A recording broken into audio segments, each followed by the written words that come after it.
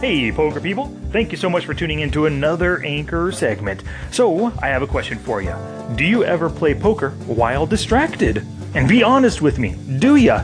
Do you sit there at the card room at your local brick and mortar card room and, watch Sports Center up on TV? Or are you sifting through text messages or going through emails on your phone? Are you sitting at your computer playing a little online session while you have your email browser up, your web browser, you're watching Guardians of the Galaxy 2, you've got music playing in the background, you're talking to your girlfriend on the phone? What are you doing that is distracting you while you should be focused playing? We all do it. It's a habit that I'm trying to break myself. I often get distracted with answering emails or looking at Twitter, that kind of stuff while I'm playing.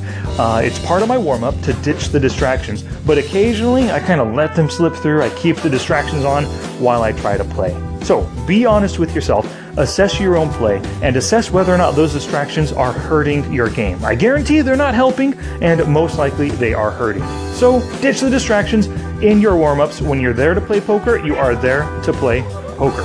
Work on your skills, make the best decisions possible, and don't let things distract you from that. Alrighty, y'all, take care.